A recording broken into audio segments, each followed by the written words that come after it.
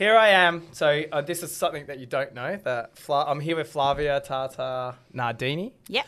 And you're actually our first female guest. Yoo-hoo! And I know you're super passionate about that because the times I've heard you talk, and there's some amazing things that you do with schools where you actually speak to the students, which is so cool. So That's right. I really applaud that. But I guess there's a lot of people that might be thinking, you know, who is this person? Or there might not be. I mean, most people in Adelaide have seen you around the traps. But do you want to give us a bit of a brief history as from once you were, not that long ago when you were born in Rome? Yep. In Roma. Roma. Yeah. And then you somehow made it here to Adelaide. Do you want to give us a brief history? And we're going to talk a bit about space, a bit about maybe rockets and satellites or nano satellites, which is something that you're obviously passionate about here. For me, actually watching what you've been doing has been amazing. And you actually wanted to do that when you were really young by the looks of it. Yep. So how old were you when you actually thought, I wouldn't mind sending things into space? Quite young, I have to say. So, I was born in beautiful Roma, so Italian family. I got a big family. We have 5 siblings. I'm number 4. And all my family is pretty like engineers. They build stuff. They do a lot of cool stuff. But I was born with the space bug. Yep. Really don't know why. You know, some of them do chemical or biomedical. So it was completely random. You know, mom was a teacher. Dad is an architect. But I love space.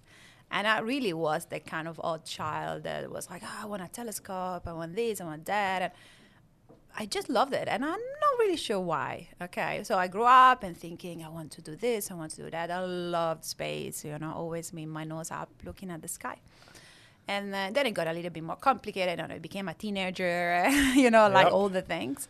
And I think I just wanted to do something in space. And then I decided to do space engineering. I really, you know, I don't know why I got this space thing. It's a space bug. Because really everything that I've done in my life up to the point that then I studied space engineering and aerospace engineering was I wanted to just do stuff in space. So to dumb it down just a little bit, space engineering.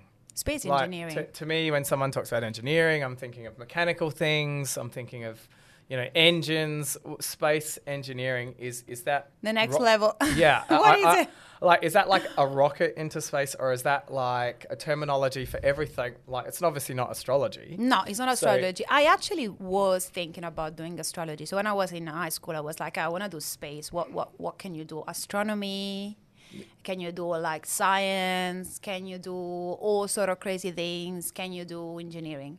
So engineering is part of building stuff, right? I actually did aerospace engineering, so I studied planes as well as a bachelor, but then I did a space master in space engineering. And what do you study there? You study everything. You study airplanes, you study rockets, you study satellites, you study engines. I loved engines. Engines was my thing. Yeah. I'm like, wow, you can blow up stuff. That's awesome. Okay. And I didn't like airplane engines. I really like rocket engines. So when I did my master, I specialized in rocket engines. So I'm a rocket engineer. Yeah, well, you're a rocket engineer. Rocket So engineer. you're actually like the rocket woman. I'm a rocket nerdy woman. Yeah. So do they say rocket person these days, or can yeah, I say no, rocket woman? I think you can say rocket woman. Yeah. I love engine. I think they're awesome. You know, when you see that big boom coming from around. So have you seen any of the shuttles take off? I'm pretty. So I'm not from the Apollo time. Yeah. I'm pretty in my 30s, but I was looking always at these rockets, and I think there was a phase in my life that I wanted to find UFOs. So I'm like, I'm gonna find them. You know, all the things that kids are obsessed with. Yeah. Except that I brought with me up to 30 years old. You know, so I never stopped. I want to be an astronaut. I really don't see very well. Like, you know, I've got glasses. Like you're actually blind? You know, I'm actually blind, okay? So I never, you know, really my body is not really good for that type of thing. So I'm like, okay, let's just build stuff. But space engineering was cool. Okay. It was very cool. And was this, so I'm assuming you studied in Europe? I'm studying in Rome, and then when I graduated, I found this job in north of Europe, in the Netherlands, where they have the European Space Agency. That's kind of NASA in Europe. Yep. And there I was working with engines and stuff and these small satellites, the nano satellites. So you were a micro propulsion, thruster blah, blah. Yeah. test engineer. Is that It's just for a real? thing. Yeah. You know, my first job was to test very small propulsion system for satellites. Yeah, how we had this amazing room in European Space Agency. I was a child, so I thought that's pretty cool. You know, you're 23, like, who gets to do this stuff? You test all this small propulsion system for satellites in this big room. It was awesome. So did you pick up blokes with that sort of line? Interestingly enough, you know, in all my life, you know, I've heard a sentence always that this is so weird. Like, you know, what do you do? I'm a space engineer. Yeah. And the first thing is like, you don't look like one. That I still don't know what the hell it means. What you do you know, need to like, look you like? know, first of all, how do I have to look like? You know, second of all is like, hello. So yeah, that was always funny. So when you're talking about micro propulsion, explain to people listening and myself. What does it mean? I'm assuming like when a satellite or something goes in space, it needs something to move it around. Yeah, so if you think about engines, you think about the big rockets that bring, they bring the rockets out of space. But satellites do need. Because micro is not the rocket. Micro is small, is satellite. So satellites are big, you know, usually as a half of a bus or a big room, and they have big propulsion system. I got passionate about small satellites, very small, like as big as like a bottle of wine or a shoebox. Yeah. That is super cool. So it's a technology that is, I think it started 20 years ago.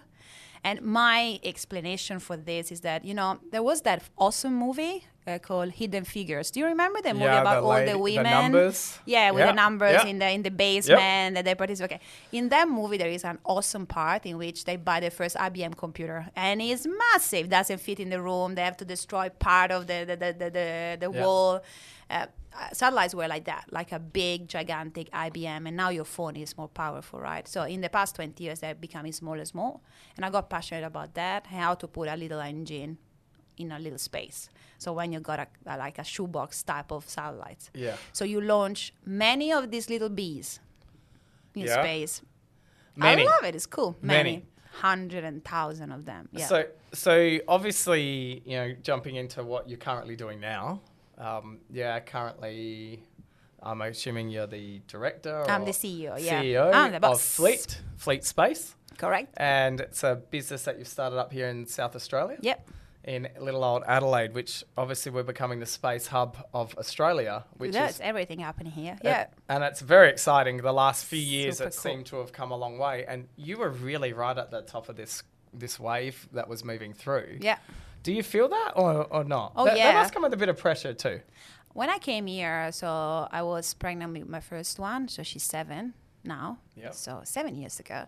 I arrived here because, you know, I follow my husband and everything, but there was not much. I mean, Australia's got a big space history. They launched one of the first satellites in space. This Woomera, a lot going on. But the commercial space has been quite quiet for the past many, many years. When I came here, and I left my job, you know, I had to work, maybe I had to become a mining engineer or something. It was really hard for me to find a job. You know, I didn't have defense clearance, so not working for big defense guys. There was no space startups. There was nothing. And when me and my co-founder started the startup before this one and this one, there was not such a thing of building a space startup in Australia. It was like people were looking at thinking, sure. Yeah, you know, go to Silicon Valley. Like, this is not the place. There is not a space agency. There are no space startup. VC are not investing in space startup in this country. That's just mental. Don't do it. And I'm like, why not? You know, I'm here.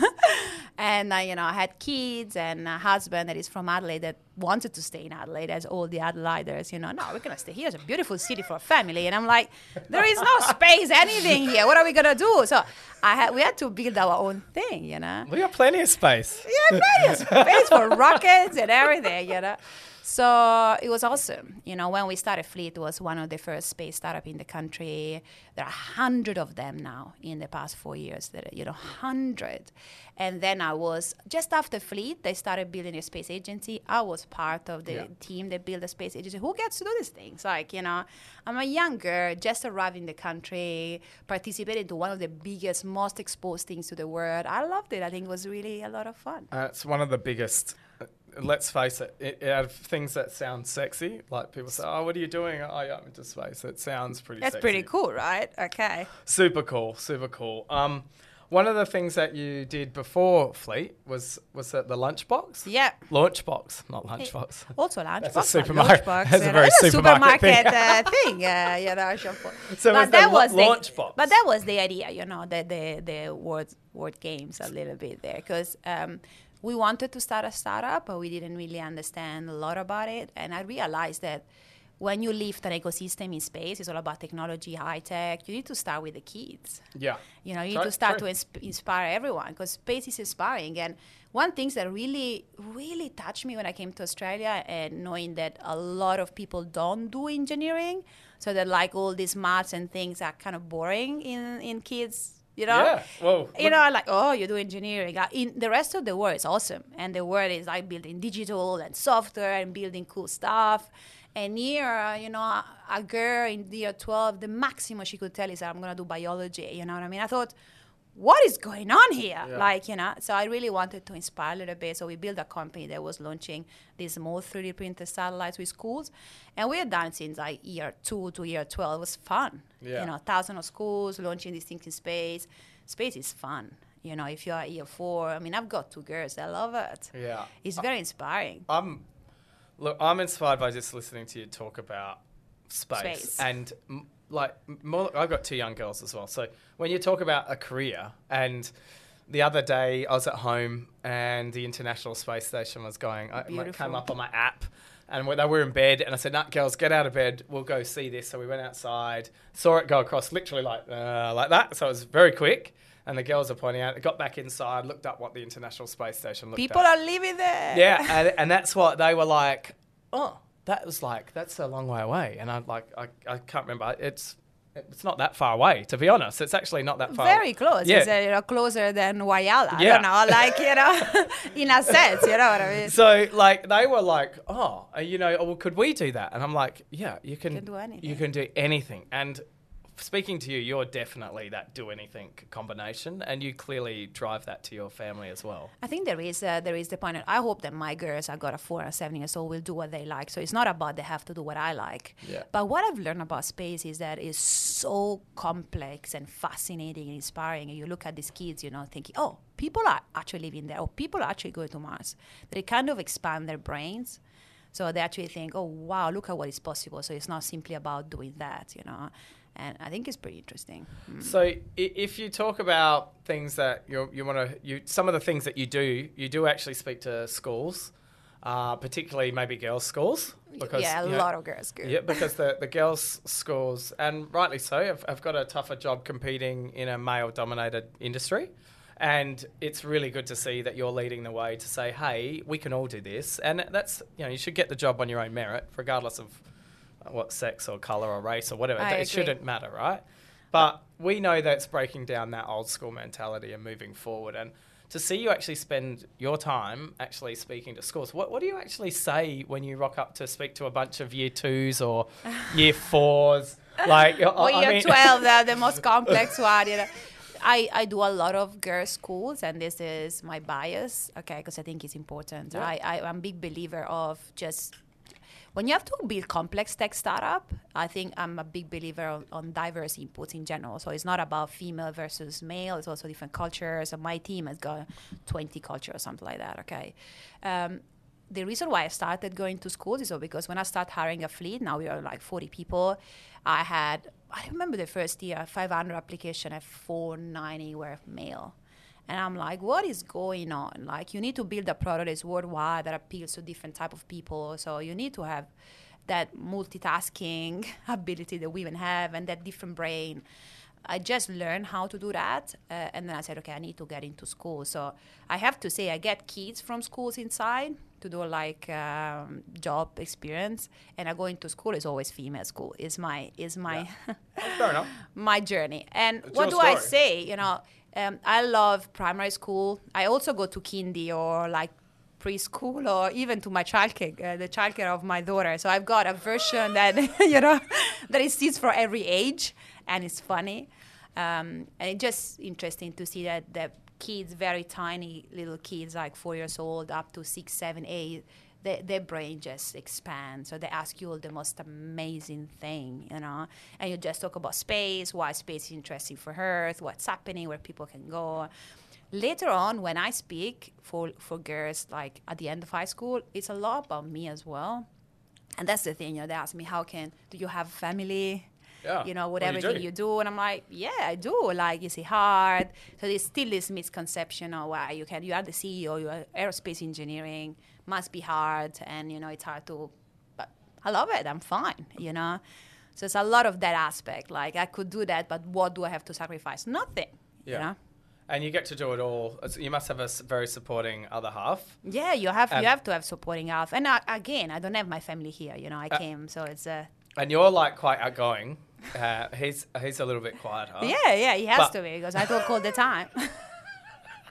Otherwise, it would be hard for me to talk 24 hours a day, you know? But he's the reason you're in Adelaide. Yeah. Is that fair to say? Is that it's like a love story? He imported here? me, you know, like a wine, like a good wine. Yeah, like a very good wine. Like In a fact, very we good have very good wines here in Adelaide. Yeah, exactly. Maybe it was not necessary, but in this case. So it was you good. came here, that was 5 years ago? Was it? Yeah, a little bit more. But, you Yeah, know, he's good. got a full-time job as well. So Yeah. my family's not here. But I think we found our way. But what these girls have learned, it's awesome. You know, the other day, I tell this story all the time. We went with Karina, she's 7. It was probably 1 year ago, she was 6. We went to Target and we needed to buy something for her, Lucas, like a friend from school birthday. So she's like, Mommy, let's just get a Lego, like, for boys. Because there are the pink Lego and the blue Lego. I know so all she's about like, it. oh my God, okay. So let's go to the blue Legos. And I'm like, you know, let's go on a helicopter and a train and this. And then I saw this beautiful rocket. I'm like, what about the rocket? She said, no, Mommy, space is for girls. And I'm like, oh my God, this is like 5-star parenting. Yeah, that's it. I can retire. I'll see you when you're 18 because I've done my job, you know. So there is that thing that you probably work a lot, but what they're learning is pretty awesome. That is, so speaking with children, I've got 2 young girls. They say the most amazing things. I have no idea where they get some of it from. So good. What's the most interesting question that you've been asked by one of these kids that you've had to talk to? I think one of the stories that I always say because it was very, very funny. So when we were doing this experiment with the kids to launch stuff in space, the launch box, and they had a little satellite. They couldn't do any experiments. So there was this year, I think it was like year 2. So it was like a 7 years old. So we did all a brainstorm, all the things. So we were launching this satellite in space, was there for a little while. And this 7 years old was like, and was looking at me and I actually do not believe that if you go into space, it gets colder because it gets cooler, right? Yeah. And I'm like, yeah, it gets pretty cold. And he's like, I don't believe because you get closer to the sun. I love it. And I'm like, my teacher keeps saying to me that it's going to get cool, but I think it's going to get hot. And I'm like, so should we test it? And he's like, I'm going to put a camera and saw popcorn. Like, no, not your popcorn. Like the seed, okay? And you will see it's going to pop because it's going to get hot as it goes up. And I'm like, let's do it. So we launched that thing. And in the camera, you saw that it was freezing. And he's like, oh, my damn it. Okay. But the mind of a 7-year-old to like challenge all physics and wanted to test it, that's hilarious. Yeah. I That's love so them. cool. So you actually go to the school and actually send a rocket up? No, it's not No, a rocket. like, It's with with balloons. It's a satellite with Yeah, balloons and so stuff. you film it. Yeah. We film it. You got a GoPro and stuff like that. How does so it come down? It goes down. So it's not a real satellite. It's all 3D printed. Yeah. It's all with balloons, weather balloons. It comes down with a parachute. And But it's Really? great for them. So it goes out of the atmosphere, right? Okay. So it was fantastic when we were doing that. That is cool. And they take I'd the like photos. to do that. God, I want to send something Exactly, up there. With a bit of... Yeah, with a bit of advertising. I was about to say, a bit of marketing, like, Drake's is in space, I could. Drake's. You is can not- see yeah. this happening. Yeah? Can we do this? 100%. Okay. Yeah. We go, lock this. That's locked Locked in. in this idea for I, next I week. am Drake's in space. I'm a Drake's in space. Yeah, you can help me with that one. So, talking about, like, obviously there's a passion there for space, and I learnt something absolutely new today, and I didn't realise there's no sound in space. It's dead silent. Not podcasts. So, if I was, like, here to you, like, and I was yelling, you could not hear me? No, 0. 0. That's good. Yeah, good. Yeah, most people here would be nodding their heads for me. Trust me. That's good. That's the same for me. So like, none we at all. find So that- there's 0 particles, so there's no noise. It's a pretty quiet place. Okay, so you've been interested in people going to the moon and whatnot. Yeah. Do you believe that they actually went to the moon Yeah. on that first mission? Yeah. Okay. I I'm did a a bit study, skeptical. there's so much going on. I think they went there. Yeah. I think they are coming back, and I think they're going to go to Mars. It's nowadays it's difficult to fake it because the technology is so high. I think so. And at the time, a lot of people said, I think I did a study when I was in high school about all the naysayers that demonstrated all those things, like the sound and the shadows. Yep. There's so many, Oh. the flag not moving, there's so many things. So what is the story with that? I mean, I actually think that when they went this year or last year, they saw the flag again and they saw everything. stop so, it. Yeah, They did not. So, Are you, have you, that would have been on the internet. Yeah, Come it off is it. on the internet. You serious? Yeah, check it out. Ollie, someone and look they're that up becoming for like me. heritage I- places or stuff like that, I believe. So I was lucky enough to go there for work. We went to the Super Bowl with Pepsi, and they took us to a tour of NASA. We went to Houston. Yeah, Houston. That's so, awesome, So man. they took us on a tour. We had a private tour. It was amazing, and we got to sit with an astronaut. So a guy that had done three missions to the International Space Station. So Beautiful. Not to Mars or anything, not to the moon, and. He was talking, and then he showed us where we went into mission control. So they took us into the real Yeah, so all the green one. yeah, it's like awesome. so we go in there, and all the punters were behind us. Were in these. I was pressing the red button and like all this sort of stuff. And you look at how archaic it was. But the one thing that really stuck in my mind was on the left hand side of that building. If you're looking straight, they have all the missions Patches. they have all the patches. Yeah. Right. And the astronauts come up with the design. I know. Yeah. So, and on that design, they usually write the name of the astronauts and they draw a picture or whatever it is. And then when they come back, so when they take off, they put it on there. And when they come back down, they have a ceremony where they grab it from the left-hand And side. becomes... Yep, and it goes to the right-hand side. Unfortunately, there's a few that haven't come across, Yeah, the right? Columbia and all Yeah. this, So, but the thing that blew me away, there's 400 or so missions. The only plaque, the only badge that has not one astronaut name is that one. And it doesn't make sense. It does not make sense to me at all. And I'm not a conspiracy. Maybe they were very tired when they came back. They're like, I'm barely alive. Leave me alone. That type of thing. Well, have you ever seen that press conference of when they came back? Have you actually seen that? I think I've seen it because there was last year was I don't know many years of the Apollo mission and Yeah. everything. So there was that movie that they put out with all the. Did you watch it? Yeah, it's a movie. I haven't. No. It's actually a series of documentary, like historical documents that they found put together. I've watched a fair God, bit of it's space stuff, but fascinating. the thing that really changed my mind is that they're the only Apollo, whatever it was, I think it's 11, that they came back and there's no astronauts names. Because on it. that is the only one that they reached the moon. So Yeah, probably they're like, yeah. that's not even right. I don't know. That's like, not you even can right. call me strange or whatever you want. It's a bit weird. But anyway, moving on. So the good thing is now they are going again. Do you know that there is this Israeli startup that went to the moon a few months ago and they just crashed? They landed. But they... Hang on. Did they crash or did they land? They crash. Okay, so they Shit, were did people that with injured in this, yeah. or? No, it's amazing. They didn't. It wasn't like a soft landing. It was a bit of a hard landing. Right? There were no people in it. But Okay. what it fascinates me about it is that they probably did all that mission with something like 80 million or something like that. So that's cheap in space talk. It's like way less than how much money they spent to do Gravity. That is a movie about space. So. They do real space stuff. This is how what the space that I love. So nowadays you can do things for a fraction of cost. And the good things that I don't know if you know, but this year NASA announced it last year the follow-up of the Apollo mission. That is Artemis. Yeah. So in the Greek mythology, it was Apollo's, I think, sister, or I don't remember. So it's a female. Yeah. And it's the same budget that they use for Apollo.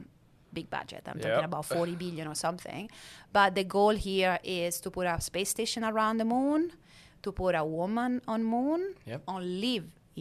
they're gonna live on the moon, and then use the same technology to do exactly the same on Mars.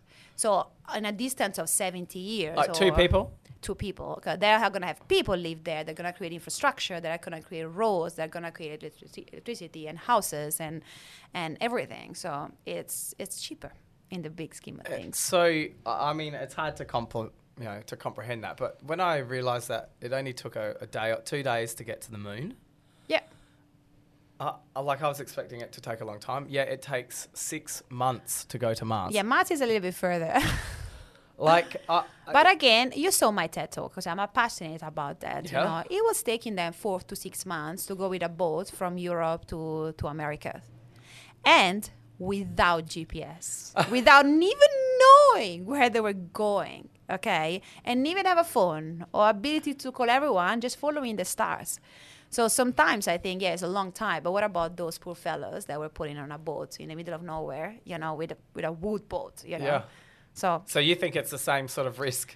I think we are more equipped now, way Yeah. more equipped than what they were equipped before. So with the moon, do you think there's any interest to go to the moon, or do you think it's to concentrate on something? No, I think it's concentrated on more else. But you have to bear in mind that what fascinates me about these programs is that when Apollo happened, I think I read somewhere that something like 100,000 patents, so 100,000 inventions were created, okay, just as part of the big project.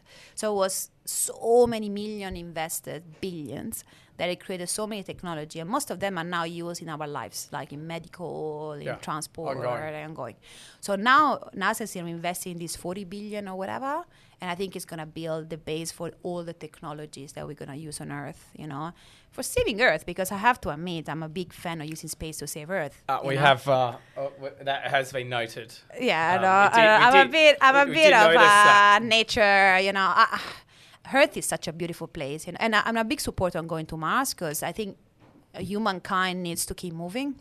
It's just part of who we are. And also, when you actually go out of Earth, you learn a lot of things about physics and absence of physics, absence of the same physics rules. So you can learn a lot about the diseases and stuff like that, and push boundaries. So I think that the next 10 years we will build a lot of technology that we can use on Earth. Earth is still beautiful. Like, you look at Mars and you think, yeah, we are going to Mars, but Mars looks awful. Like, it's like, it doesn't look very actually different from South Australia desert. It's very, very similar, you know, if you put it outside. But look at Earth with all these oceans and green and trees and, you know. Is there another Earth? I think they say there is. Okay, not this in the galaxy, probably Europa, don't remember. So there is other planets so beautiful, but the technology that we need to create is going to take a little bit of a while to reach them. So with the solar system, so do you have a fascination with the planets and things like that? Or do you have a favourite planet? Earth. Earth is my favorite planet. It's absolutely freaking awesome. And I think the key is that we need to learn to go to Mars and to reach the end of the solar system, because I think that they have identified 2 out of 3 Earth outside the solar system. And I don't know if we're going to see these things in the next 100 years, but just to give you an example that I love it, okay? So all this technology that Elon Musk is doing to push. Yep. Okay. It's amazing. It's been amazing for Adelaide too, let's face it. Yeah, exactly. He's an interesting man, right? Okay. But one spin-off of this technology that he's talking about, so all this transport technology, is the ability for us to change our aeronautic industry. So the ability to have airplanes that brings you from Adelaide to London in 1 hour. Yeah. So just to give an idea how your supermarket world gonna change when someone can order a mozzarella from Rome and it arrives with Amazon Prime in 30 minutes from Italy. Yeah. Okay. People think that this is nuts, but this is gonna happen in the next 20 to 25 years. So thanks for the heads up. Yeah, heads up. We'll keep an eye on it. Okay, keep an eye. Particularly for the burrata. If it comes really, really fast, you know. Because obviously, you know, and you've got, you know, there's Elon Musk, obviously, and I will ask you if you've met him but there's also Richard Branson that's concentrating on. And Bezos, these people are spending a lot of money. So they are spending the money, and let's face it, it's probably the best thing that's ever happened to the space industry. Where absolutely, always controlled by government generally. Well, it was NASA and whatnot. Correct, and quite controlled. And now you're starting to get private enterprise that is looking to spend some of their spare change to change the world. Improve technology, change the world. Because they're technology people. You talk about Elon and you obviously must know about the Hyperloop. Yeah. All the things he does. I mean, this guy just does, he's got his hands in everything. But the Hyperloop, when you see speed tests of this, if we can put something on if we show about what actually a Hyperloop is. I actually don't understand. I gather it's magnetic. Yeah. So it's like the trains in Japan, I guess. They go very fast on Yeah, but magnetic. This goes like a lot faster. Yeah. I mean, like if you live in LA. But bear in mind that Elon Musk, everything he does is to live on Mars. So all those transportation under the ground of the batteries, and it's all a Mars master plan. So all these companies will come together in a master plan on Mars. So okay, think about it. Or everything related to electricity, that we will need it there because everything related to underground stuff, rockets to go there, and satellites, and now all about brain and controlling robotics. Yeah. This is all his master plan for Mars. So on Mars, it doesn't look like the prettiest place. No, it's pretty. I've only seen the rover stuff, which isn't. It's it's very red. Yeah, it's red. So do you live underground there, or there is the atmospheric condition, or particulate atmosphere, I think, flew away. So we live so well on Earth because we got our atmospheric layer that protect us, but it escaped Mars. Okay, so Mars is very hot. There is a lot of CO2. So people think they're going to terraform Mars. So bring this. Terraform. That's a word that you originally. Scary. So is this true that you originally were concentrating on getting things to Mars when you were? I still concentrate on getting things to Mars. So terraforming is what? Terraforming is creating the same an atmosphere in Mars so that you can start having rains and behavior that creates water and things like that.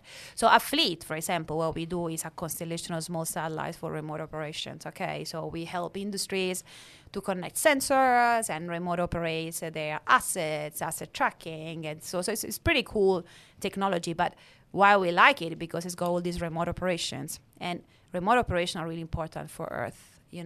When you actually move from manual to remote means that you save better food. 50% is wasted of food in the supply chain because we just do the supply chain, putting things on a truck So all this automated way of controlling stuff really is Earth-saving thing. But at the end of the day, it's going to be really cool on Moon and Mars. So we're going to get there.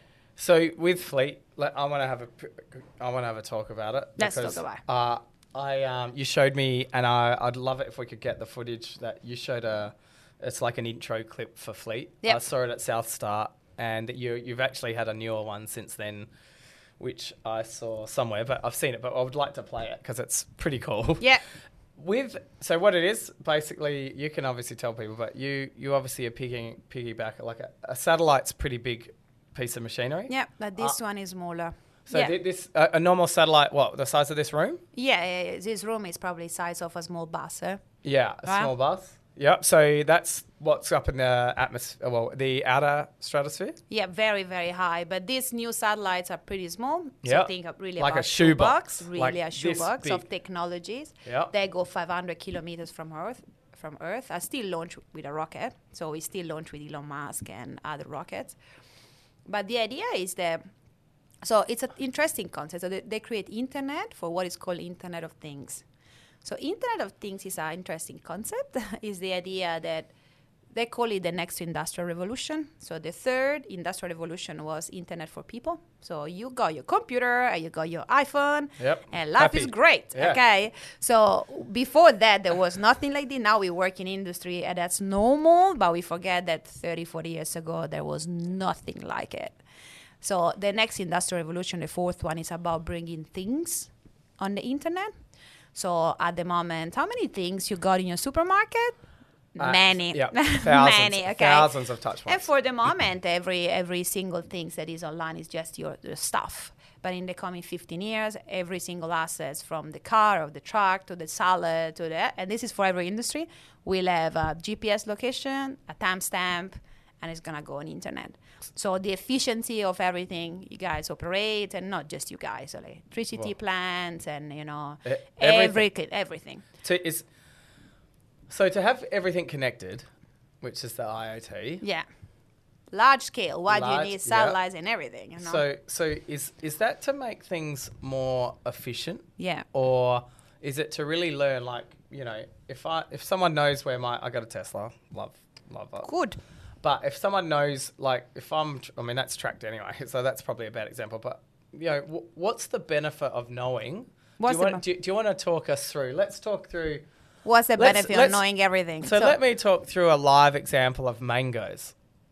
Like, you might know some live examples of, like, for mangoes, they're picked on a farm. So do you want to talk us through how... So there is a lot of cases, because IoT is all about cases. But the mango is a funny one, because everyone loves mangoes. Okay? Yeah, everyone. So something that I've learned when I started this journey is that in the supply chain, something that I really didn't know. So in the big supply chain, so, you know, cold supply chain on oceans, we waste more than 50% of the food in the big containers. And I'm like, this is a big number. Like, you know, there are 7 billion people that are gonna come live with us in this world, and we waste 50%. So we waste water at the very beginning. Then we waste 50% of the food. I think like all the food that reach the person eating, 40% of that is wasted. We waste so much. And we've just been doing this for years. Mango is something really I loved, because I love mango. Yeah, I love mangoes. And it turns out that the mango, to get to a place where it can be sold, has to be in a particular conditions. And you know that is your word. And it is something like constantly in the supply chain at 18 degrees in the core. Yep. Like a random number, like God knows what. Okay. It's very specific, though. Yeah, it's very specific. Otherwise, it gets a little bit rotten, and it gets, to the supermarket. You can't really sell it anymore, and it's a window of time. So there are a lot of companies around it. The supply chain is complicated because it comes from the farm, out of internet, on the oceans. A lot of companies build these little chip that actually are biodegradable. So that goes inside the mango, track all the life. So if there is a door that open and close during transport that gets the temperature higher, straight away you can act. Okay, this is one tiny example of a million example of IoT of things they can do, but it's fascinating. So you are saying that potentially every piece of fruit will have its own ID. Stop it. So you go from every truck have its own ID to every pallet have its own ID to every piece of leather box have its own ID to every piece of fruit or every piece of thing. So it's a big change. It's going to happen 20, 30 years. So I guess that's one reason. That's probably a reason how we started to talk, because there are obviously we transport a fair bit of things. We 3PL everything, comes from a warehouse, it goes from the grower, goes straight out to the stores, because we do some paddock to plate. So there's a lot of synergies there.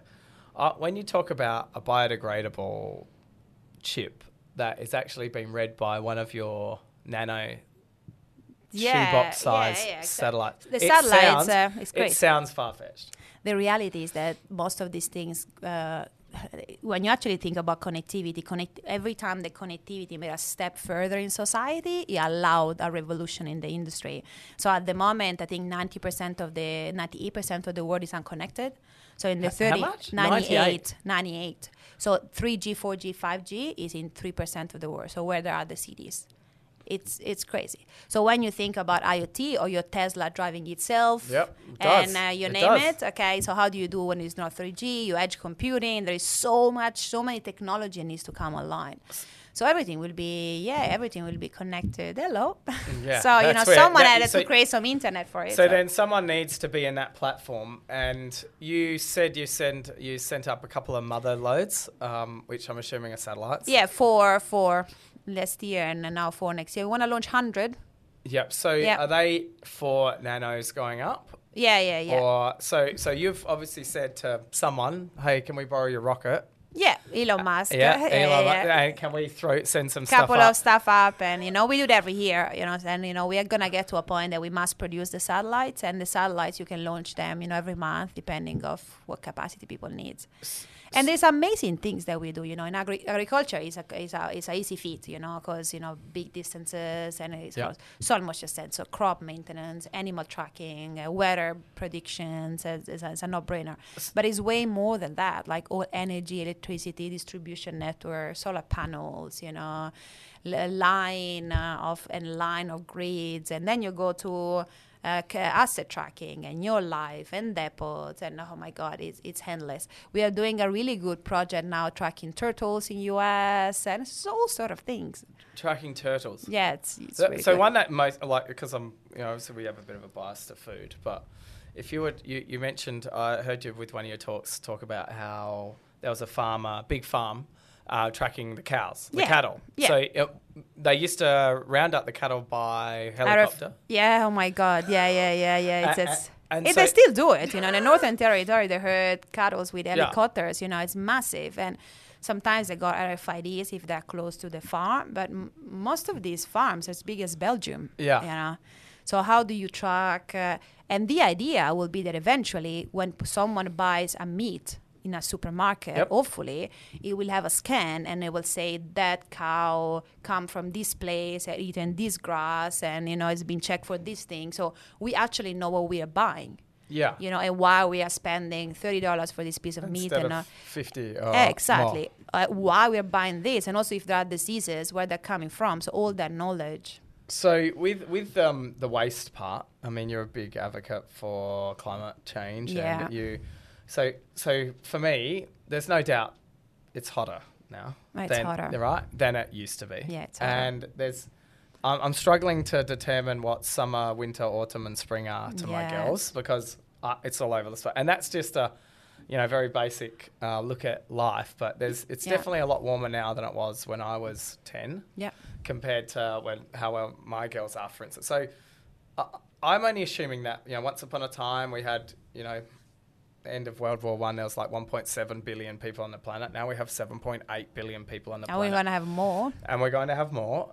Is that not something that's just a part of the life cycle of a planet? Or? So then I like the topic and I like numbers. Okay, I'm a nerd. So, it's hard to justify the numbers. So I think in general, the problem with climate change is the absence of awareness on numbers.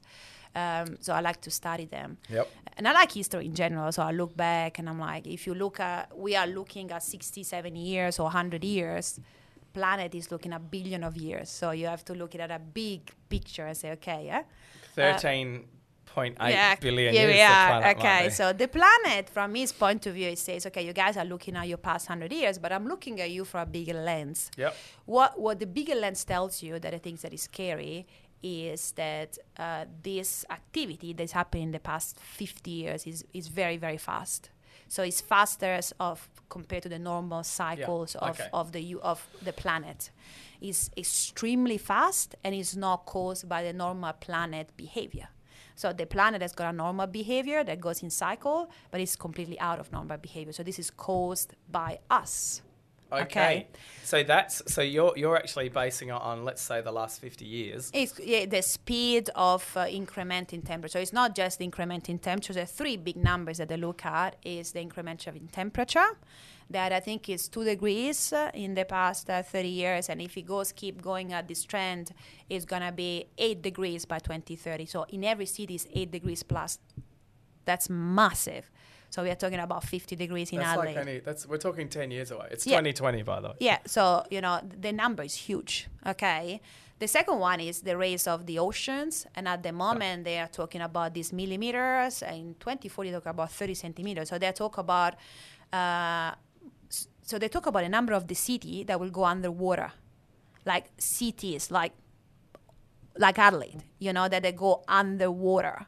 So they talk about 24 million of people a year that will come in poverty due to the fact that the all these crazy things are going to happen. So it's kind of, we are in a point that these things are going so fast, and that is of course the CO2 in the atmosphere. That is the reason why everything is happening. So CO2 in the atmosphere is why the temperature is higher, is why the rates of the ocean is higher, because the ices are melting, and because we got more extreme weather. Yeah. Like, come on, we had the fires and the flood in 2 weeks' time. Those are extreme weather events. Yeah. Yeah, it was on and off, like just like and they are not normal. So the thing that excites me in one side, they're not really exciting me on the other, that these are due to the CO2 increase, and CO2 increase is not normal for a planet. So it's not a normal behavior of a planet.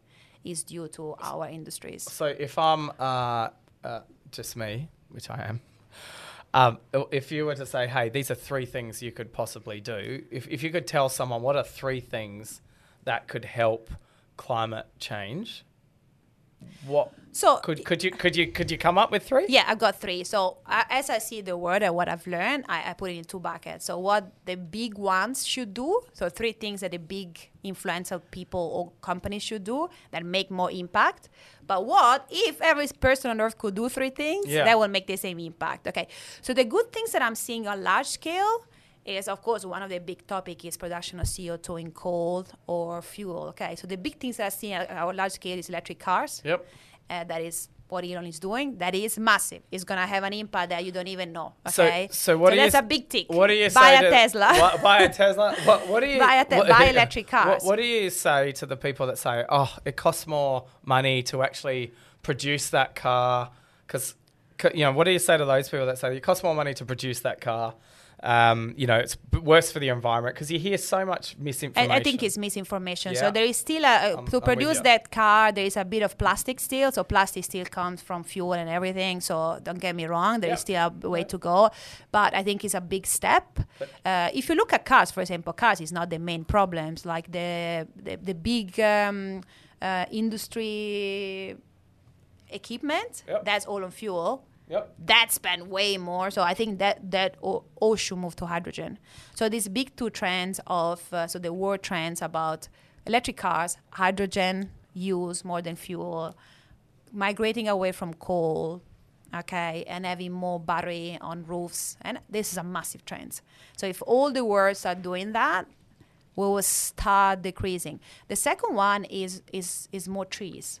So there are 2 things to fight CO2. So I'm seeing some amazing things about farmers, of having the ability of farmers to treat their soil better. There are mushrooms now that they can use and stuff to create more, to attract CO2, for things like that, and more trees. Trees are natural things, to combat CO2. So use cars, move to hydrogen, put your solars and stuff, buy a Tesla battery, and I'm starting from the little things, recycling is a must. Yep. I've moved to a bamboo toothbrush. That is bizarre. But, the weird things that I started 1 year ago, and I also moved to fleet to just use with customers that can help Earth and not customers that can...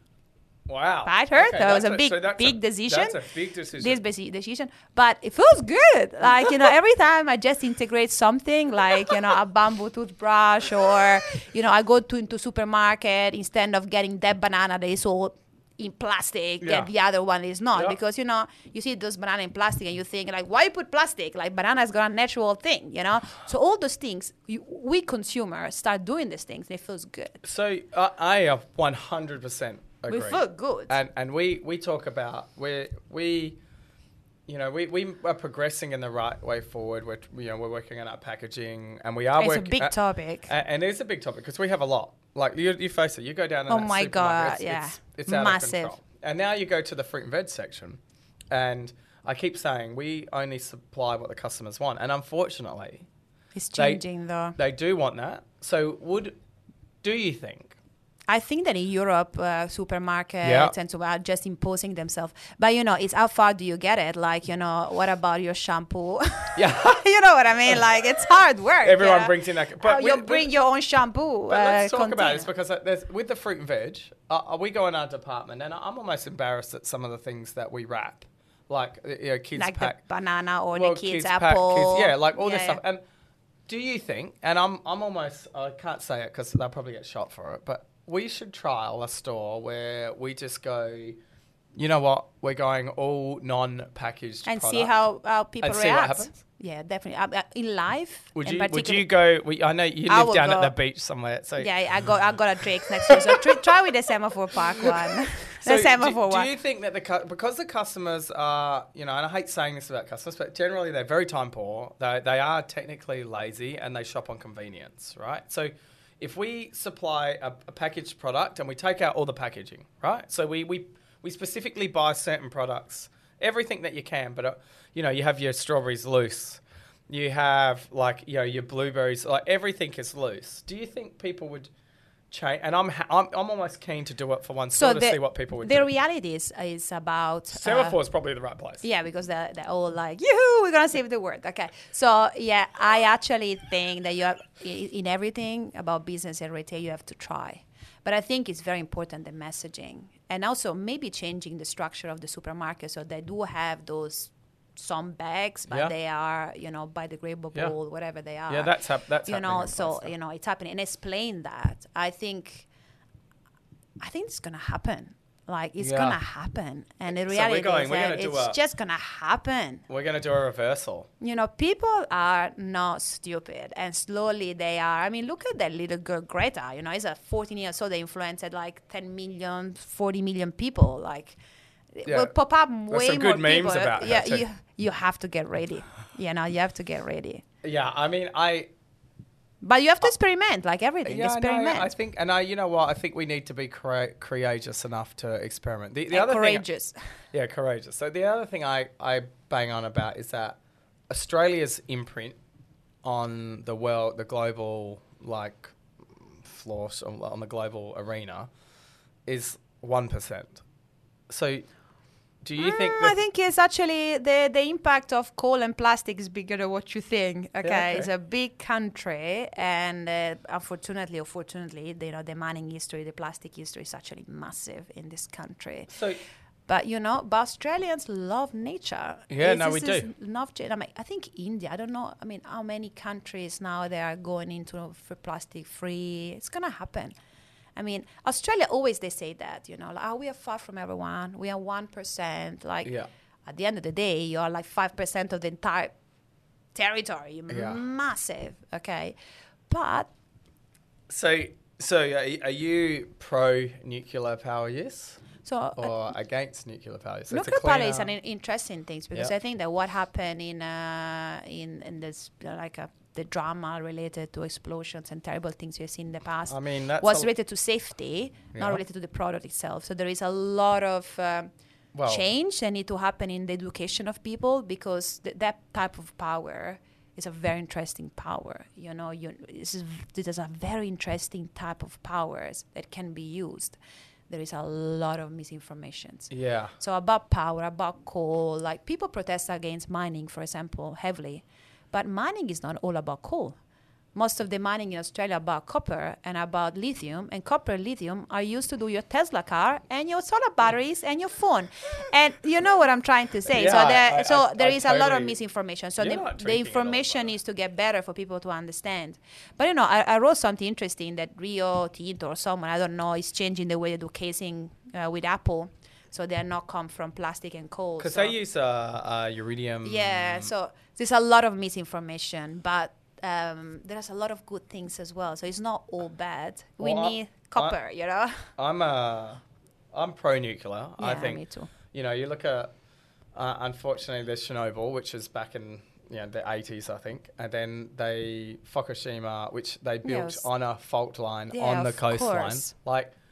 Australia, very stable. We've got a lot of desert. Of course. A lot of space. And we've got high taxes. So it could be something that I can't believe that a government's not picking up to say, we mine it. We mine uranium here. I know. Not far from Adelaide, actually. Yeah, correct. If we turned ourselves into a nuclear power plant like Simpsons, so to speak, you've got the right conditions to be able to do it, which we already do. I think it's a cultural problem there. It's not a technology problem. Technologies are amazing. And just it's generation that had been affected too much that what happened during the war and what happened in Russia, you know. Well, we're one of the only countries, and I was lucky enough to sit next to someone that I actually probably can't say, but the story goes along. We buy nuclear submarines for our beautiful country, and we convert them to diesel. I know. And I'm like, I said, okay, what's the difference between a diesel submarine and a nuclear submarine? He goes, well, you could put it like this. A nuclear submarine is quite quiet. Can't hear it. Diesel submarine, we can hear it from a mile away. Pop, pop, pop, pop, pop. Yeah. And a diesel submarine can stay underwater for like 60 days, and a nuclear submarine can stay underwater for 90 days. Why the fuck would we do that? And then you go, so what countries are using nuclear? France, China, USA. It's like France. Out of all people, France are using it. Well, then it's good enough for me. But that's another story because that comes down to the mining, and that's a big part of all of it. Like all these things that we're discussing now. So you're in your life, you're thinking, will the customer be happy if I do a change? This is a business decision. It's important, okay? Yeah, and it's not as easy. But for government and public, so if you think about space, like the creation of the space industry here. And we need to go through a lot of misinformation about what space is all about. You know, people were like, why do we need to invest money in space? Like, who wants to go to Mars? You know, why should you, how many times here? Why should we go to Mars and invest in space technology if we don't have money for our kids? You know, that sentence, and I'm like, oh, wow. Okay. So my satellites helps the farmer, helps you, helps the industry, helps people not to get into cars, you know, to check a pole that is going down in the middle of nowhere during a storm. It helps the economy. People don't know that. People think about space, just rockets, destructions. Totally. And then now South Australia is building a rocket pad in Port Lincoln. I don't know if you know that, okay? Yeah. That's pretty cool. People are like, what do we do with a rocket? What do we do with a rocket? We put in the rocket the satellites from Flavia to help the farmer, okay? Because Flavia needs a rocket to go up. So there is that little, as every technology, you need a little bit of education, you know. Otherwise, it's a complicated things to understand. So we need to be clear. There's no doubt it is. And you talk about the space pad. I was just clarifying that. Even your accent made it sound. Oh, it's a space pad. Not space pad. A space, not space pad. Let's call it a space launch pad. Okay. So, what do you think? Is it better? So for us, and like you know, you're now a proud South Australian. Yeah, I'm Australian. Yeah. You know, I became Australian last weekend. Yeah. So you now you've been in Adelaide long enough to know that we don't want to go to Woomera a fair way away. We're going to Port Lincoln. It's a little bit closer.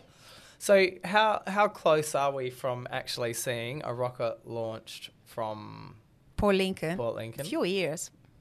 That's all. Yeah. It's going to be awesome. Yeah. See, that's just so amazing. And we're really lucky to be, and we're lucky to have people like you pushing that fact. So we go back to the global warming. Yeah. No doubt there's lots of talk about what's going on, and we see there's a big push about food waste, and we mentioned it a little bit before. This is something that I got a stat for you here, is that each person, so we talk about the Australia sends approximately 5.3 million tonnes of food waste to landfill each year. So that's 5.3 million tonnes. So that's 202 kilos of food waste per person for every single person in Australia. Per year? Per year. Wow. And I knew you wouldn't have known that figure because... Well, it sounds about right. My fresh guy does, thank God. So for us... So where? So from that, 2.2 million tonnes of that comes from the commercial and industrial sector, which is that's us. So... That there, we put in 2.2, so commercial real estate. So the other 3.1... It's households. Yes. And it's a frightening number. It's a big number, and that's for every person in Australia. So if you looked at... If we could save that, and I'll use the example of a cherry grower. We went out to good old Terry at Torrens... Was it Torrens? Torrens Valley Cherries, and he's a lovely guy, and... He was showing us his farm. Doesn't like talking in front of a camera, but he showed us he has a machine that takes 10,000 photos a second of all the cherries floating through like this, and it chooses what grade each cherry is by. Awesome. And you know, you just think, oh, cherry farmer. You're like, oh, and you see it, and it splits it up to, okay, they can go to Coles, they go to Woolworths. Oh yeah, the good stuff that goes to Drake. So. I'm sure that's how it's separated. So this machine takes 10,000 photos a second, and he had some going to a run, and we were there. And I said, where are they going? And he said, they're not good enough to sell, but they look amazing. They look perfectly fine, right? And this thing's taking a 3D photo. It tells you where the marks are on it. It's amazing. And I said, well, what do you do with that? And he goes, I dump it. Like, I can't sell it. And we're like, so we have a Fight for Food brand. Yep. And we packaged those cherries. So we ended up putting that brand together, packaged the cherries, went out to stores, they all sold. So he was telling me, and this is the part that scared me, 40% of cherries off a tree only make it to I bet. 40% don't make it to the shelf. So I will buy fruit with a corner that is, I will buy. Yeah. So we did. A lot of people will buy. So, and so did everyone else, but we did put it in a plastic bag. That's just digital plastic bag, you know. So one thing at a time, you know. You fix one side, they're like, you know, the blanket is short, you know. You fill up one side and the feet comes out. I think it's you know, like that. Like I think it's awesome. So just by being there and going, where's that go? He goes, that goes to waste. It was like just. Hey, and I spoke to our fresh guy. I said, mate, what are we doing? So we ended up getting those. And people buys it, eh? Yes. Of course, I would buy them. And they were like half the price of the cherries. I think they're $4.99. And super yummy. Super yummy. They're off the same tree, but they haven't made it for the quality because, unfortunately, as a supermarket, we have trained people to be very picky. Yeah, we want them to only pick the best possible fruit and veg possible, and it's a good thing and it's also a bad thing because it makes people not buy. No, I agree. I think it's more awareness. I mean, if I look about you guys and your next campaign that you're doing now that I'm noticing, like about being South Australia, being Australia, being like you are the voice that can say, hey, look, these are South Australian stuff. They got a corner on a little cherry, but it's awesome. People will buy. Yeah. Well, that will happen with the Lenswood apples. They had a hailstorm. And they said, shit, what can we do? And we said, well, okay, they came up with a Freckles campaign. Hey, look, we've got a few marks on us, but we're okay to eat. And that's all I buy now. It's in a plastic bag, though. But that's we remove the plastic bag after. But that's all I buy. But what about all the food that is wasted in the household? You know. Yeah, and I think that's becoming less and less. Like my girl, they teach it at school because my girls have been a far more. Oh, Dad, you eat that. Dad, like they don't let anything go in the bin, and that's probably why I'm putting on weight. You know, like you mean the kilos? No, don't blame the kids. No, it's because you're doing sport. But they know what goes in the recycling bin. They know that, like, we came back and we came back and Nat's dad, my wife's dad, he was throwing bowls in the bin and he was pulling them out. I didn't know he was pulling them out. I go, what the fuck are you doing, Ed? And he goes, no, I got the bottles yet 10 cents. And I was like, because I moved from Queensland. I went, oh, cool. All right. So I said, all right, so I'll make a thing of this. So we started collecting it. So we've been back here for 5 years and we've got about $2,200 of bottles. Of course. That goes straight into the girls' account. So now the girls go around. Are richer than you. Yeah, that's amazing. But, you know, those little things, you know, this year I started to separate hard plastic to soft plastic. There's so much soft plastic in the things we buy. That's correct. And at the end of the day, it all gets into a, squash in a teeny tiny pack. So I think they're getting good in households. Yeah, we are getting a lot better. So I'm putting it out there. If anyone listens to this, I'm happy to do something with one of our growers that we use. And we'll use your technology to test this, which you're already doing, but I'd like to see it happen in South Australia so we can talk about the story. Yeah, so I'm absolutely. just flagging that.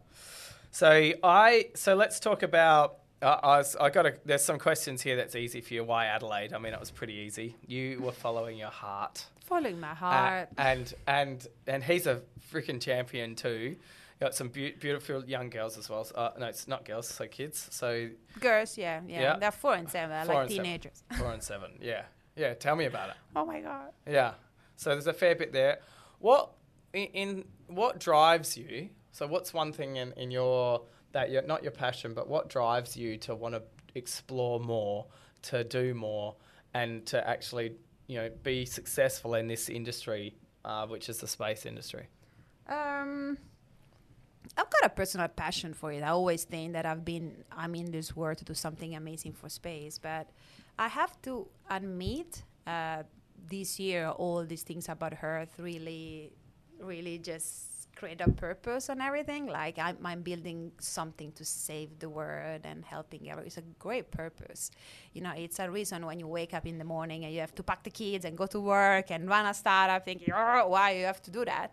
And you're like, oh, you got 10 years to 2030, and 2030, everyone will die. So you better launch satellites, and save the world. I found a purpose in what I'm doing, and it's pretty cool. Yeah, it's amazing to see too. So I'm really excited about that. So see the journey, and it feels like you just started. So I just started, but we have to go fast. So every day feels like, oh my god, like we have to go faster, and I'm like, it's just Monday. So do you go faster? Do you talk about rocket propulsion, or do you talk about electric propulsion? Electric rocket propulsion. The Tesla is so fast. It's actually incredible. It's incredible. And I'm only assuming a rocket's a bit more. I haven't ridden a rocket. Not yet. Or driven a rocket. Yeah. So give me something to work on. Who is the most influential person that you have met in this industry? Wow, in space? Yeah. So it's a small community. I think the people that are more interesting to meet are the astronauts. And I met few. Yeah. Actually, I got to talk with one of them tonight. You've got a conference tonight. Yeah, So exactly. She's got to be on time. Yeah, because we're on a panel with Andy Thomas, that is a great astronaut. I met some of them in US, but not for the reason that you think. You will think, the most inspiring person you met is an astronaut but they are the most humble humans you ever met. It's weird. You speak with them. There was one of the American female. We were in a talk together in Melbourne. We went and drank some wine after. She was like, I don't understand why people want to talk to me. And I'm like, because you went to space like 10 times and that's cool. Yeah. And she was like, I'm just a pilot. She's an Air Force pilot. Just a pilot that just drove the thing. And I'm like, but outer space? Yeah. She also had the problem with height, when you're scared of height.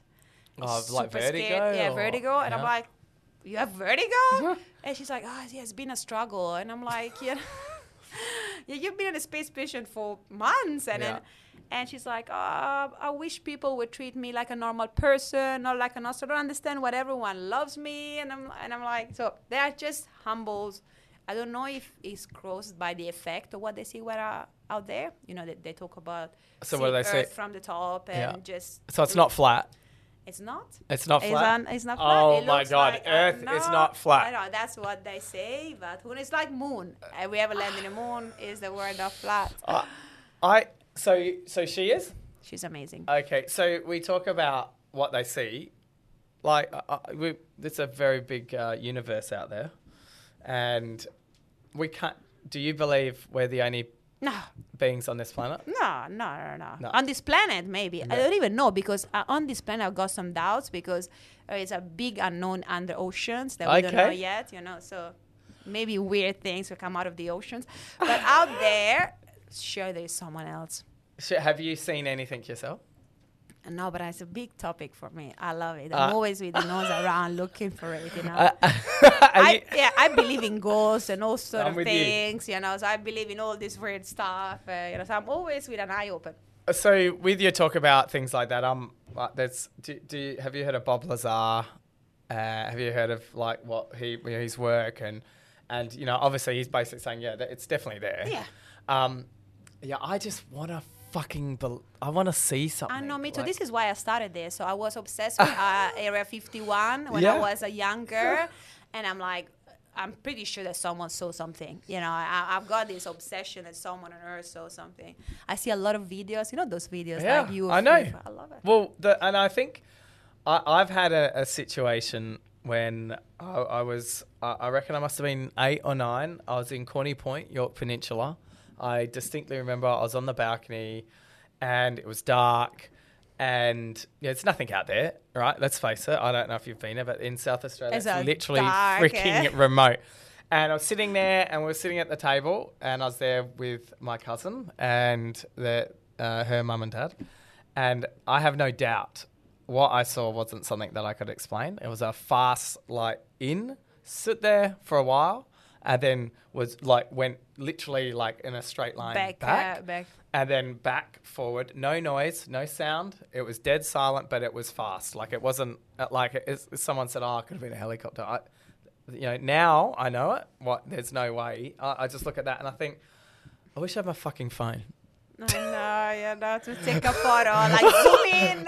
Fuck. And I look now all the time. I'm always looking in the air because, the way the universe is, and I don't know if you've seen that footage where someone has they got the consonants, or is that what it's called? There's a heap of stuff together, then it keeps on coming back all the way. Yeah. And you look at that and you think, we can't be alone here. And that's what makes things so exciting. And I think it also makes it scary as well. To an example, if there has been lots of knowledge of this and the public's kept not with the right information, I think that's a sort of that's another paradigm. But on the other hand, why do we want to know if there are other people? Why do we want to go? Why do we want to know? Why? So what fascinates me about a human in general is that we just want to know. We are amazing. I read an amazing book in the past month that says that in the past, 1,000 years, the human race was very focused on treating big diseases, wars, and all the big things, And now we're kind of nailing that in a sense. There are still wars, there is still poverty, there is still diseases, but we're getting good at that. So the next big things, we need to keep moving. Humans cannot stop. They have to keep creating, they have to keep moving, they have to keep bringing everything in the journey. So this is the time we're gonna go back out there. So they bring people back that could be aliens, Elon Musk, that they don't think like anyone else. There are Elon Musk and other people. I honestly think every entrepreneur, founders, and it's a little bit of a weird personalities. It's amazing humans. Every century has got 4 or 5 humans like this that allow the entire generation, the entire human species to grow. I think it's awesome. I put it to the same, I used to wakeboard, not that good, but compete, but not very good at all. But back in the day, you used to do a flip and then land it. And now the kids are doing then you saw double flip progress, and then you saw double flip with twist. And it's one of those things when someone pushes that boundary, it's about every boundary that ever gets pushed. And there's no doubt space definitely. It's like that. Yeah. Space pushes boundaries. So there's no doubt that that's going to be the continued thing. So you're a believer. Good. I'm a believer. I'm not by myself. I'm a believer. If you weren't doing what you're doing now, what would you be doing? If you could do anything, for me, I'd be a Formula 1 driver. Oh, you would be a Formula 1 driver. Without a doubt, I'd be Charles Leclerc for sure. I would probably be in a reserve in Africa working with lions and elephants. Okay. Still want to do that. That doesn't surprise me at all. So you still got plenty of time to do that. Exactly. Probably next month. You know that my co-founder of Fleet is called Matt Pearson, and he's got another tech startup in which he's built the biggest man raising. It's called Airspeeder. So it's a flying car. It's a racing flying car. Can we see? Can we? You can see it. Can It's actually in Adelaide. They flew a Goodwood last year. Hang on. Are you fucking with me here? No. So it's double the size of this. It's massive. It's a manned flying racing car. So they're starting what is called the Airspeeder Championship. So that get racing the car. fuck out of here. So you probably want to be a flying car racing guy. Oh my God. Are you serious? For real. They went to Goodwood last year. It was awesome. At Goodwood? Yeah. How don't I know about it's this? in Adelaide. Fucking flying man car. Can someone look that up for me? For holy hell. Can we get to somehow... can we go in it? Can I go in it? Yeah, you can go in it. It's the same street of Fleet that I've got an office. I guess massive. So you probably want to be a flying car racing guy, not a Formula 1. Formula 1 is old. Oh my God. Can you follow that up for me? I think they want to do a race next year in Kurupiri or I think something like that. Yeah. That's cool. Oh my God, You probably want to be there. This could be my calling. Can you make sure that happens? Yeah, okay. Flavia, I'm not going to let you go on that. So I'm just flagging. That is. So this is technology. It's cool stuff, right? Yeah, it's very cool. So, I guess if there was one thing, and you've talked about it a bit, but if there was one thing that you could do aside that what you're currently doing, so something that's you're not currently doing, that would have an impact on the world, what would it be? Oh my God. So you're more than what I'm doing. So you're doing, like what you're doing, Internet of IoT of things, connecting devices, making the analytic decisions to make the world a better place. You're doing that. Easy, Old news. easy, busy, lemon squeezy. What's next? So if there was something that if you had unlimited budget, unlimited resource... If I had a limited budget and limited resource, I'm very passionate about being what we were discussing before. On changing, transporting people on new airplanes that goes very like Adelaide, London in 1 hour, and I think it's gonna change the world a little bit. And I think that we're gonna see that. We're gonna be on that. I will do that if I got my money. If I had infinite money, so many things. I don't know. Probably I would just have a big nap. A few weeks, go on holiday. That's probably what I would do, and then regroup. And then regroup for that. Like I think that intergalactic travel, or no, not intergalactic. Talking about where you pop out of the atmosphere and you go down. Yeah. Yeah. So there's probably a term for that. Yeah, it's kind of goes stratospheric. Yeah. So basically you go out of the atmosphere, and then because there's no gravity, you go very fast. You go down. So it's probably a 15-minute trip. Yeah, so the longest part's getting up and out. And then, because the world rotates about 18 times. So pretty fast. You go, and then you go down again. So imagine a world in which you can go to London for the day. Oh, don't tell my wife about this world. It's going to be... Okay, Nat, don't not listening. Don't worry, she it. doesn't listen to my stuff anyway, so that's fine. So moving along... And I guess there's plenty of stuff there about space and things that you have done, which has been revolutionary, really. And in regards to women on the front line, and you've really put yourself out there as a woman on the front line, and you have no doubts of what you're saying, and you're strong about it, and you want to encourage others. I'm from a equal opportunity, whoever it is, whether male, female, colour, whatever, it doesn't matter. It's whoever's best for the role should get the role, right? Do you think that that can be transferred into more things that are into space? Like you speaking to a 7-year-old girl, do you think that your touch points with them are changing the lives of some of these people? I always say that every time I go to talk to a conference or in a classroom, I hope I can change one person's life. I always say that, one person per episode per day. And you don't need a lot of people to change the world. You need probably 10 great people I hear. Yeah, so that's true. It's true.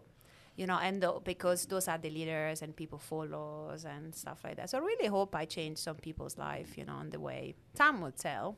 Time will tell. So cartoons, I'll cut to a cartoon. Did you grow up with any certain cartoons, or is there a cartoon that sticks? I'm looking at things behind you. Yeah, no, is there a cartoon, like for me, like now because you're here, like, Jetsons was one of those things I watched as a kid and thought, imagine that. And half the stuff that I saw in the Jetsons is already here now. Yeah, exactly. Is there a cartoon that's stuck in your mind, and not Baby Shark or something that your kids have entrenched your mind? When I was young, I was it was an Italian European thing. It was so my other passion is horror stuff. Are you kidding? Yeah, I'm completely mental for horror things. Okay, so I like all those. Same with this kid. Do you like horror stuff? Yes. It's pretty cool, right? And movies. So I had this horror, comedy book that I really liked about this guy that was doing a lot of crazy stuff. I really liked all those cartoons and I still nowadays I look at movies. The things I like the most are end of the world and everyone, dies, but some people are saved. Yep. Do you like those? I love them. And if it's a true story, like a tsunami and few dead, I love that. I could watch it 10 times a day. I don't. It's weird. So space movies.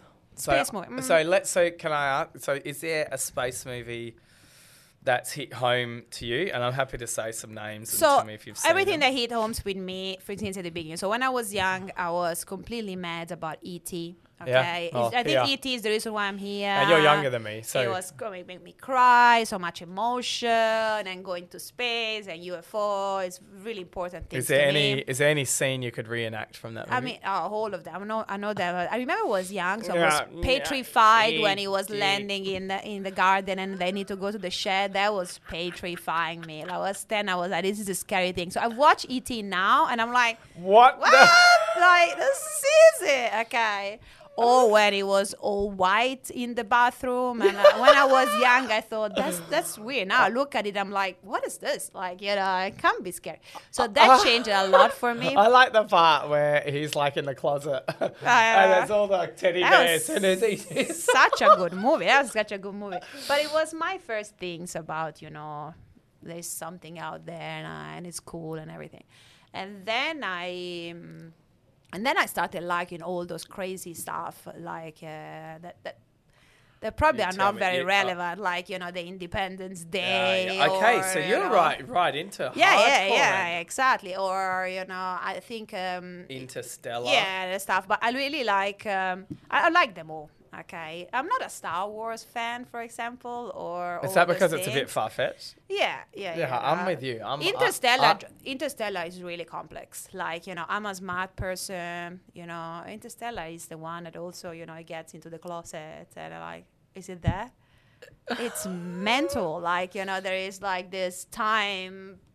Ollie, he God, loves Ollie, like that. I've watched it like 5 times and I'm a rocket science in my background and I'm still like, what's going on here? Like, I can't understand. Like, what?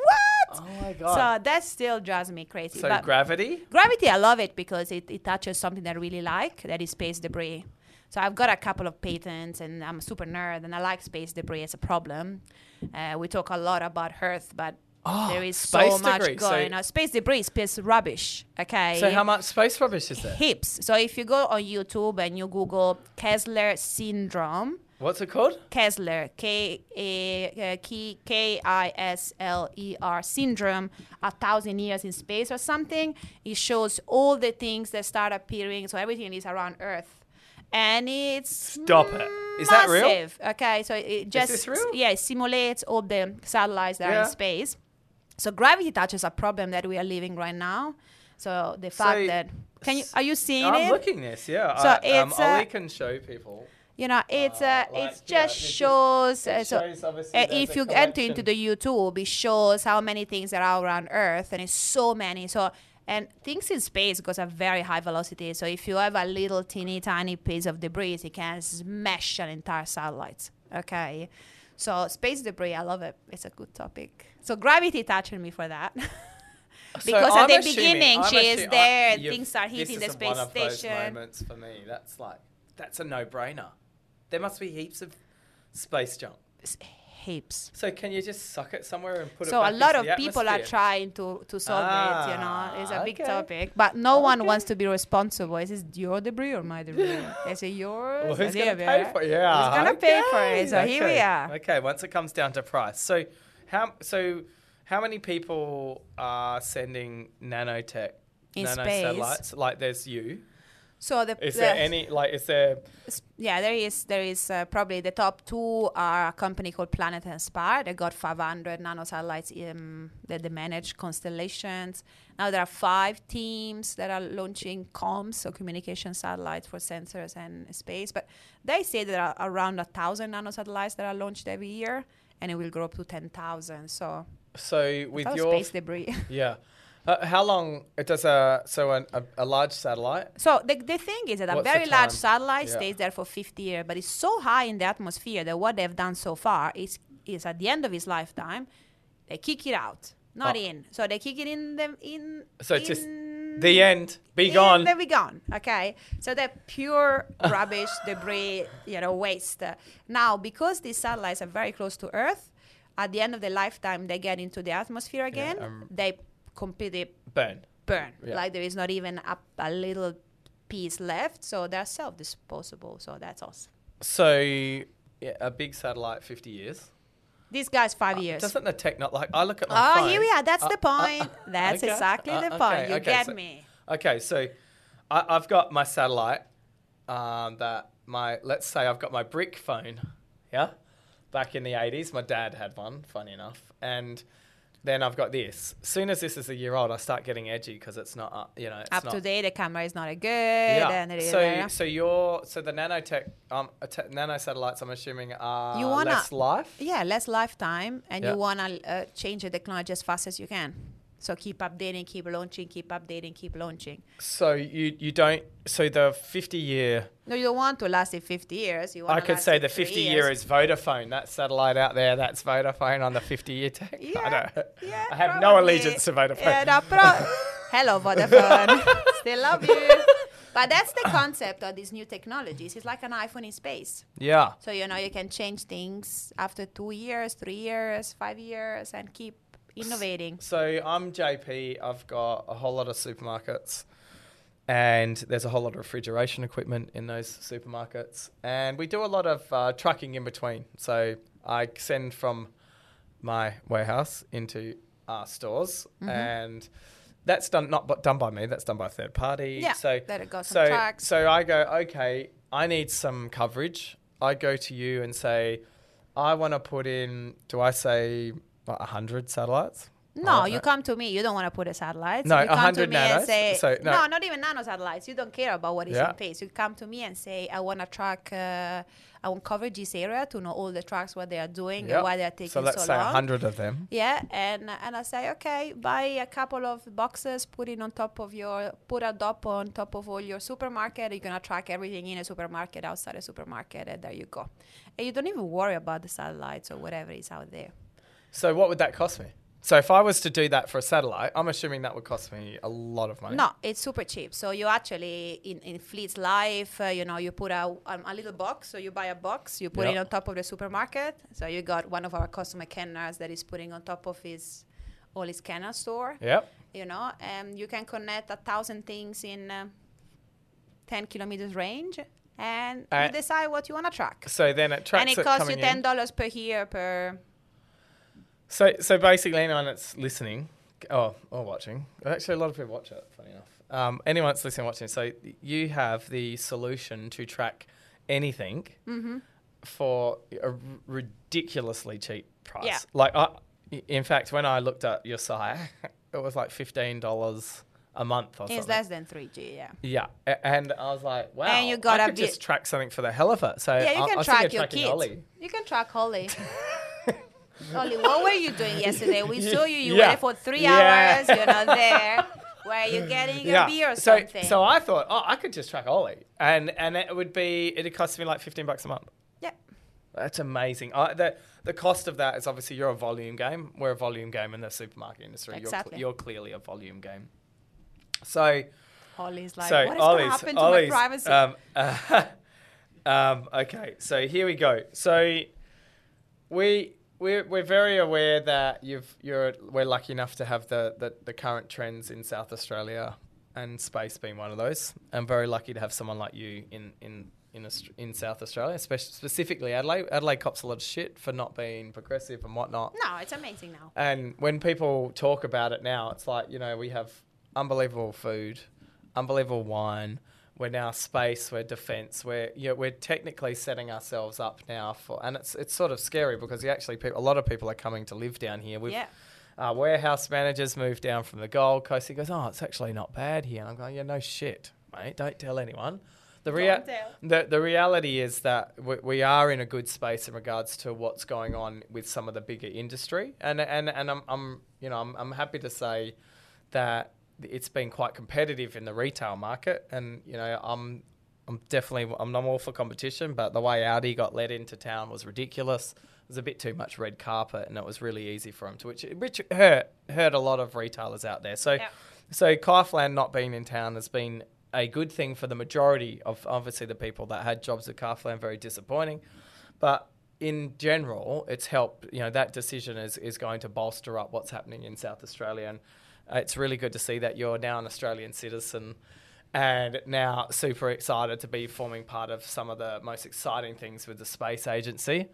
I noticed Mr. Trump started to talk about a space force. I know. And I've read a fair bit about that. When people start wanting to organise a space force to waste lots of money, it's becoming a scary thing because they're running out of things to fight against.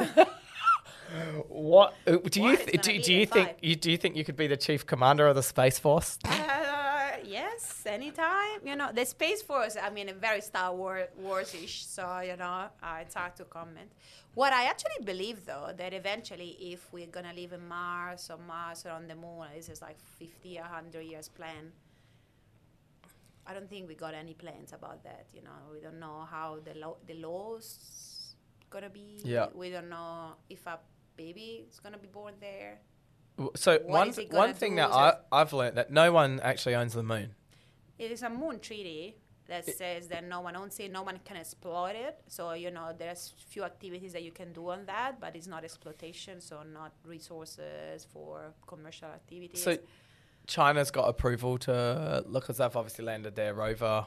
It's probably called something else. It's probably called a Chinese rover. A Chinese rover is a great name, JP. Great name. If you were in charge of naming the rovers, it would be fantastic. Okay. But they obviously have got their rover there. I don't hear of anyone landing there. And is it because there's like nothing there? So no, the moon, why aren't the moon they? is interesting because so most of the complicated things go to in this deep space is because getting out of the atmosphere is a pain in the ass. Yeah. Okay. 90%, I don't know, maybe I'm exaggerating, but 70% of the fuel that needs to get out just to get out of Earth. So the gravity is different in the moon. So it's a better station for deep space mission. So it's gonna be our station, literally, for us to work in deep space. Otherwise, it costs too much to do all those missions from Earth. There is not much in the moon, but there is a lot of water. Yeah. I believe that most of the things that we will learn, how to live underground or... It's a lot of things that we learn, but the moon is interesting because it's really hard to get out of Earth. Earth has got a very strong atmosphere, so the rockets will be very powerful. So you need to spend a lot of money. Yeah, to get out. To get out. But once you're out, you can fly. Yeah, literally. so from the moon is easier, So they're going to build 3D printing, rockets, and all sort of stuff, So that's exciting. So if you could be a space superhero, yeah, what do you think you would call yourself? Sorry, this is real. I totally just made that up then. I'm curious because I've got one more question after this. A space superhero. Yeah. I mean, yeah. So rocket power, woman, that would be. No, that would be. My power. So the power that I would like to have, if I was superhero, and now we find the name for the power. So what I would like to do if I was a superhero in space.